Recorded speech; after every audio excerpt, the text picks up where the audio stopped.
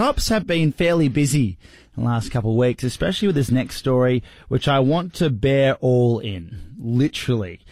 A 32-year-old Perth man, has been charged with disorderly behaviour in a public place after he entered Esperance McDonald's just over the road from here and placed an order in the nude.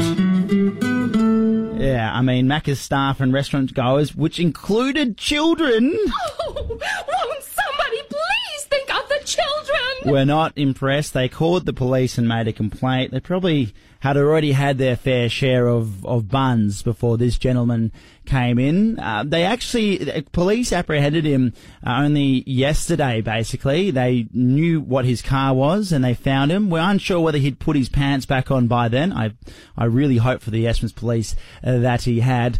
He will appear in Esperance courts very, very soon. One thing's for sure, he wouldn't have had to order extra pickle. And Esperance staff, they wouldn't have been loving that.